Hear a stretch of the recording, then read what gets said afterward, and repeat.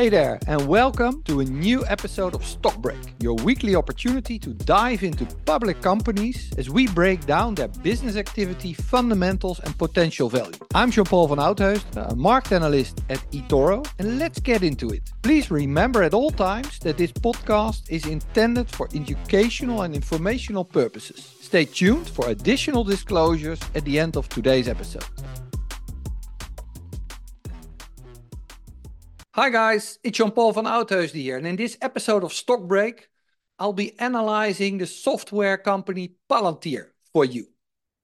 Two things before we get started. As a general reminder, these kind of presentations are always meant for educational purposes only and should not be taken as an investment advice, a personal recommendation, or an offer for a solicitation to buy or sell any financial instrument.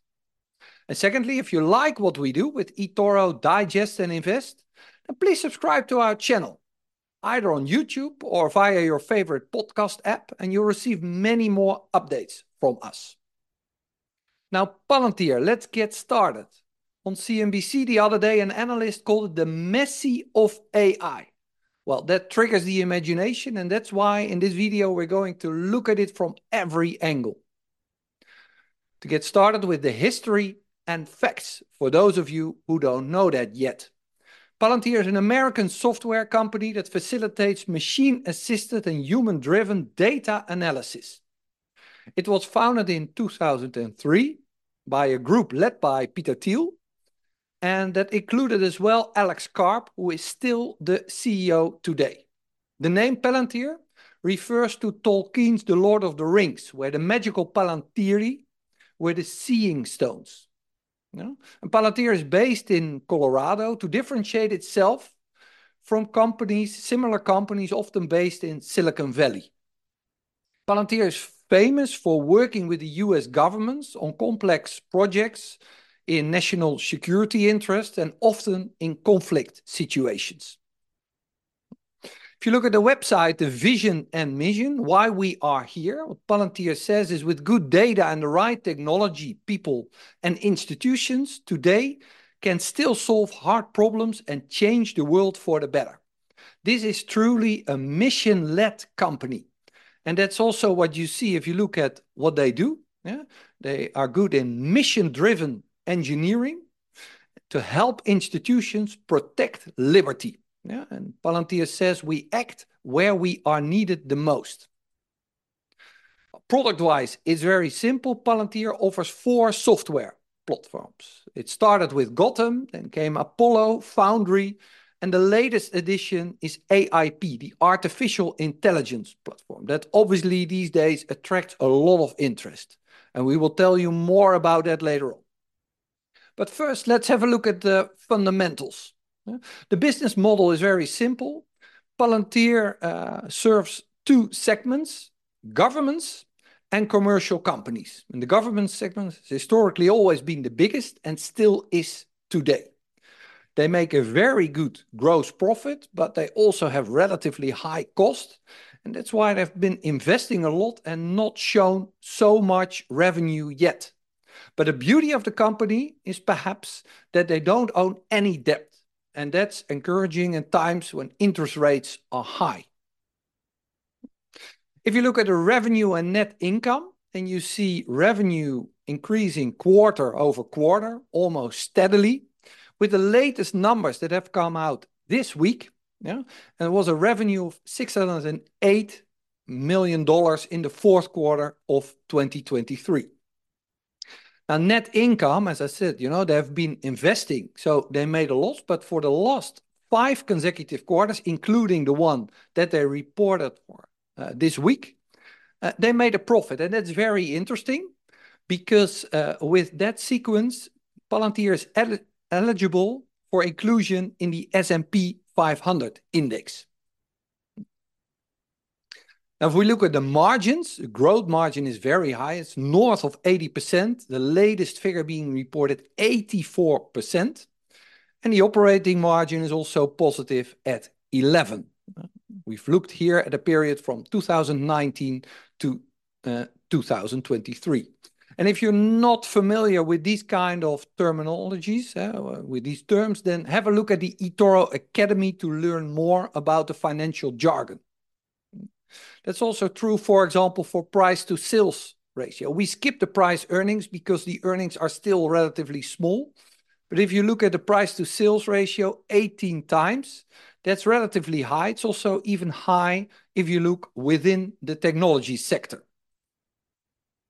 The stock price. Palantir has come off from the highs in 2022 when all tech stocks went down, but has spiked up again in 2023 with a return even over 100%. And this week on earnings, people are very enthusiastic about the potential growth of AI. The stock spiked up 30% on the day that they published. The market cap of the company is around 47 billion at the moment. And it's a good reminder that with eToro Digest and Invest, my colleague Sam North recorded a video on the technical analysis of Palantir. And that's how you see as an analyst team, we approach companies from all different angles. You can find that on YouTube and in your podcast app as well. Now let's dive into the opportunities and challenges that Palantir faces. And to get a good understanding of the company, we first look at the segments and markets. We saw in the business model, they serve two segments, the government segment being the largest. Recently, it was around 65% of revenue, with the commercial segment taking the other 44%. That means there's definitely growth in the commercial segment to be had. Same is true for geographies. The majority of revenues come from the US, with some 12% from the UK, that's 61% for the US, and the remaining 28% from the rest of the world. So I could definitely see opportunities for Palantir to grow there. They say themselves, if you look at the two segments, then revenue growth in the government segment has been slower than before. Governments worldwide has been a plus of 11% from the fourth quarter in 2022 to the fourth quarter of 2023. And in the US, in that period, it's even been growing with just 6%. But a different picture is seen if you look at the commercial segment. Overall, worldwide, this revenue from the commercial companies grew with 32%, and within the US, that was plus 70%. So that gives you an idea of the trend and where Palantir will be looking at next. The SWOT analysis is always a good idea to get a deeper understanding of the company. We look at the strength, the weaknesses, the opportunities, and the threats. If we start with the strengths, they are very good in data analytics. They offer advanced data analytics. They have these government contacts and contracts, which gives them a particular position. And they have a relatively diverse client base. Also in the commercial segment, they cater to many clients, and this client base is still growing rapidly. They offer customizable solutions, which means that it's not easy to replicate it by competitors. A weakness, you could say, the government spending priority. Should government decide to be run on a tighter budget, that could hurt Palantir's growth prospects.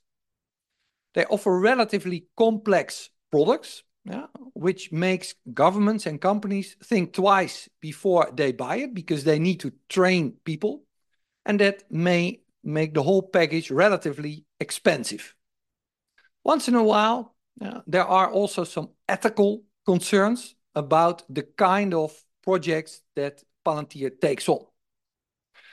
Now, with respect to the opportunity, I just showed you new industries is definitely a category. They cater to some industries, but there's a lot of growth to be had in the commercial segment. Also in international markets. And they can grow further by investing in R&D and coming up with new platforms or new services. An opportunity as well as a threat are cybersecurity risks. It's an opportunity because Palantir services may be in more demand because of it, to protect it, companies against and governments against security risks. But on the other hand, if a hacker manages to get a hole into Palantir's defense, that may also be a threat. The most obvious threat comes from competition.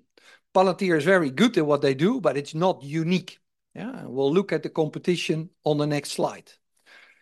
The US budget deficit may be perceived as a short-term threat. Should the government decide to spend less on these kind of things, it may hurt growth, as it's a very important client for the company. And in general, AI is so popular these days, that could mean that Palantir may have problems with talent retention. Now, the competition and challenges, direct competitors, you need to think about other software companies like IBM or Oracle. And if you go into the commercial segment, you often see competitors like the cloud companies, Microsoft and Amazon, that could take business away. In terms of industry challenges, if you focus on the most important ones, then I believe that is government priorities that decide on how the budget is going to be spent, and the interest rate environment, why people may decide to postpone certain investments in, for example, AI. Well, the valuation, it was reasonably valued, you could say, before the earnings announcement this week. And then the company spiked up with 30%. And on Guru Focus, that we happily work with, you immediately see the signal going to overvalued. But it all comes down to what kind of growth Palantir is able to show in, well, let's say, 2024. The stock price movements in Palantir are very high, very volatile, and the range of analyst estimates is very wide. You see that here in the graph as well. So people have bought the stock on the promise that the Messi of AI will deliver in the AI segment. If they manage to do that, then the price could very well be justified. If not, then it's currently perhaps a little bit too high. But the catalyst, the key thing for everyone looking at Palantir as an investment will be this AIP, the artificial intelligence platform. That is where all the focus is on, and where people will be looking to see if this calendar year there will be a robust demand for it.